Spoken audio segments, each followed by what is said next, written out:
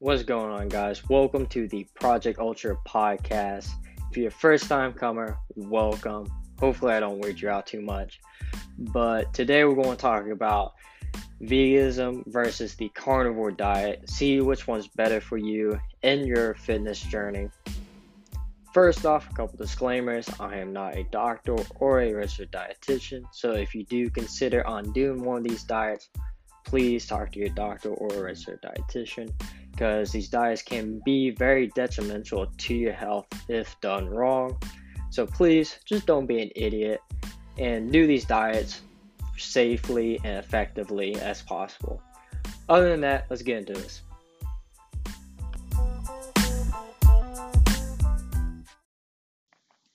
Alright, so first off, I want to get into the claims of both diets. Of course, it's a basic generic stuff. You'll lose weight, have more mental clarity, you have more energy. Just kind of the basic and generic stuff that you hear from all diets.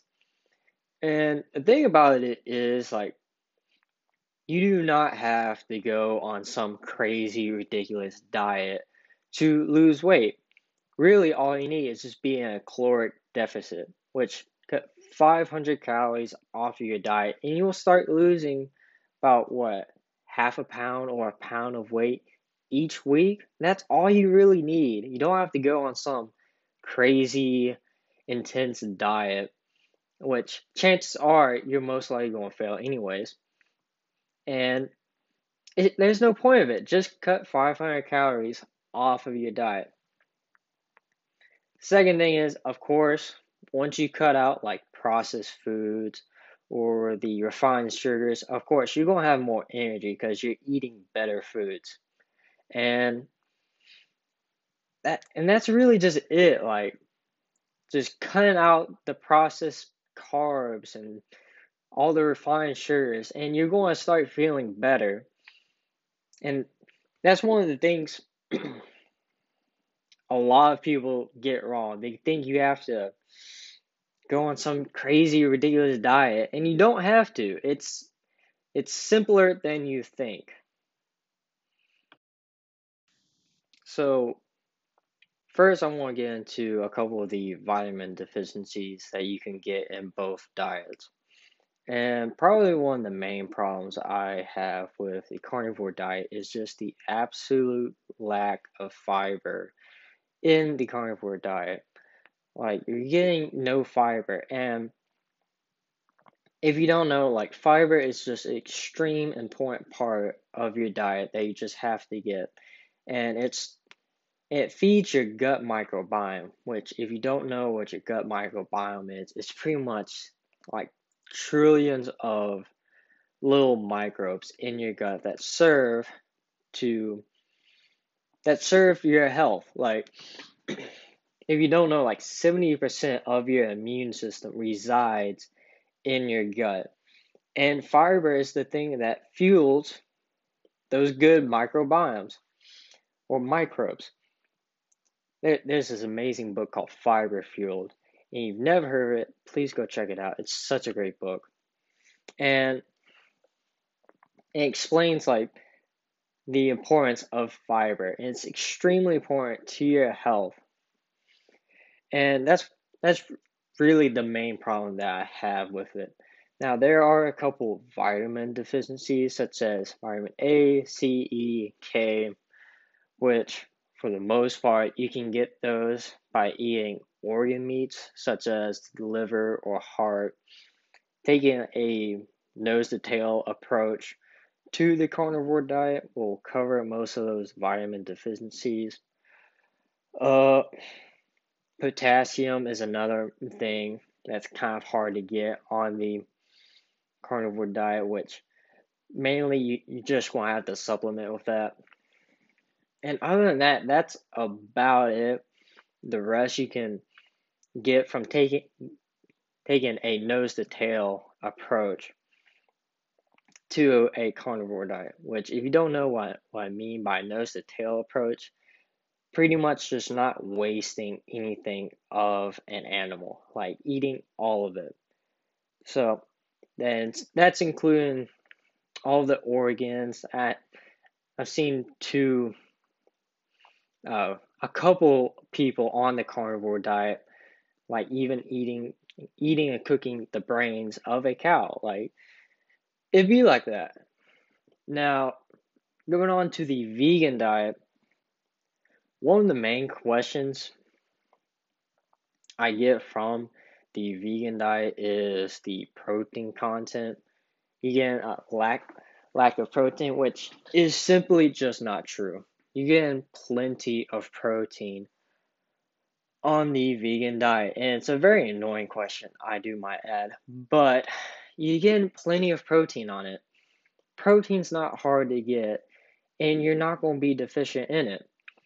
It's super easy to get. It's not hard. And I've seen plenty of vegan bodybuilders getting 180 grams of protein easily every day. So it's not hard to get protein from a vegan diet. Iron is another thing, which once again, it's very easy to get enough iron on a vegan diet. Just like a handful or two of spinach or a serving or two of pumpkin seeds, and you're covered. Not only that, you can combine that with vitamin C, and that increases the absorption of the iron. So you're not going to be deficient in it. Omega-3 fatty acids is another big thing. For the most part, you're going to have to supplement with it, but you can also get some omega-3 fatty acid seeds, which those are chai, hemp, and flax seeds, which those are really big. They're a great source of fiber, and they come into your body originally as ALA,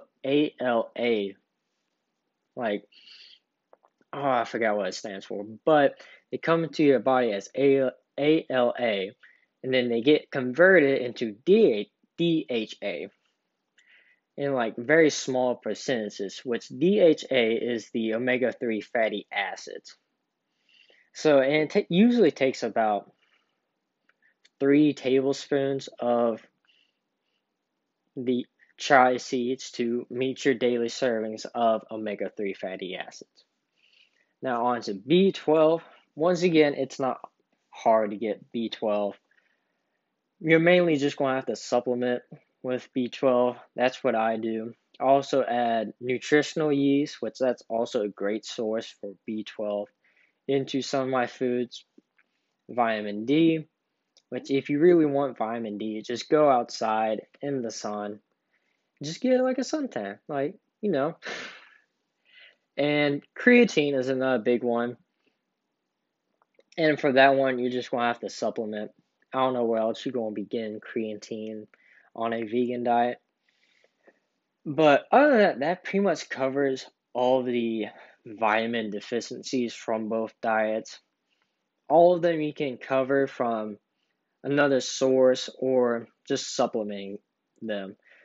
So it's not hard to get all of your vitamins for both diets, and you can be covered. All right, so next thing I want to get into is a couple of the supposed toxins from both diets. And I guess you can say they're not really toxins, just something to kind of like look out for. As for the plant vegan diet, such as glutens, lectins, and phytic acids can be a problem, such as they can cause gas or bloating of the stomach if eaten a lot of. And a good way to avoid eating a large amount of lectins is to soak and boil them in water for a couple minutes, and that destroys the active lectins. For example, just taking a can of beans, soaking them and boiling them in in some hot water, and you're good to go. Like, and destroys all the active lectins in there. Or you can gradually add them into your diet. So starting off with half a tablespoon one week, then increasing that to a full tablespoon next week, and just gradually adding them to your diet. which is something that I didn't do when I started the diet, which was a bad idea because it was not good. All my farts were silent and deadly. Like, it's not good. But as for the animal toxins, ugh, I can't speak.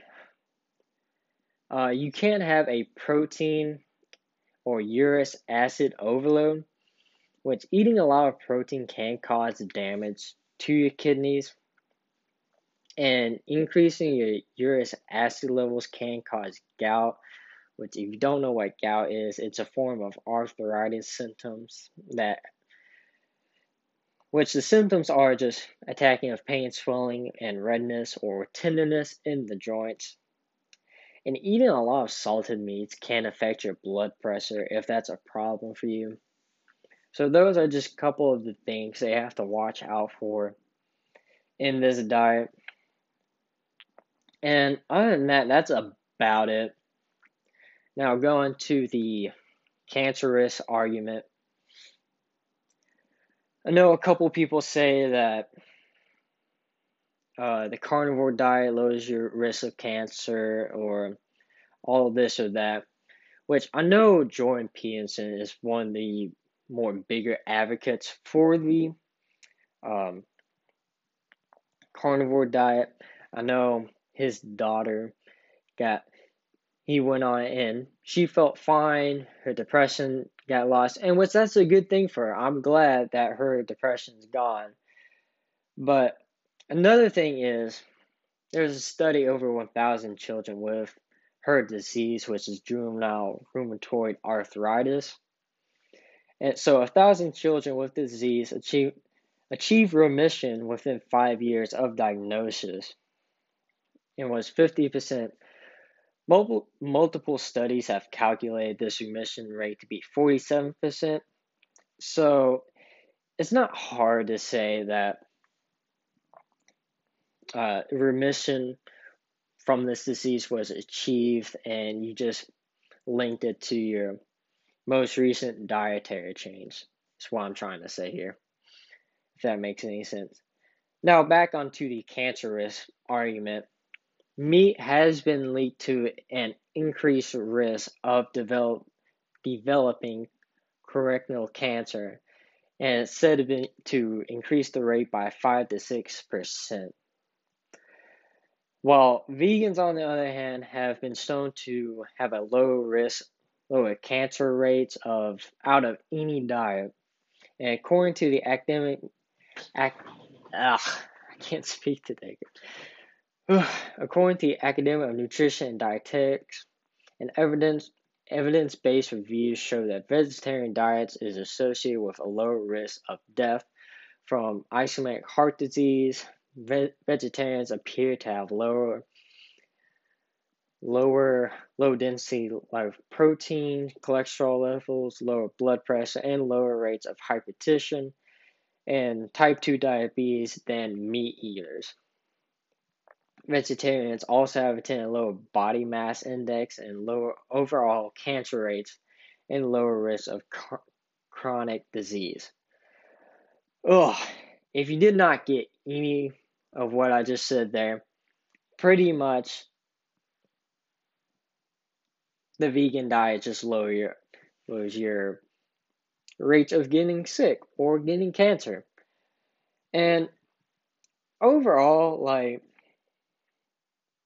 there is no long-term research on the carnivore diet, and it's just simply absent.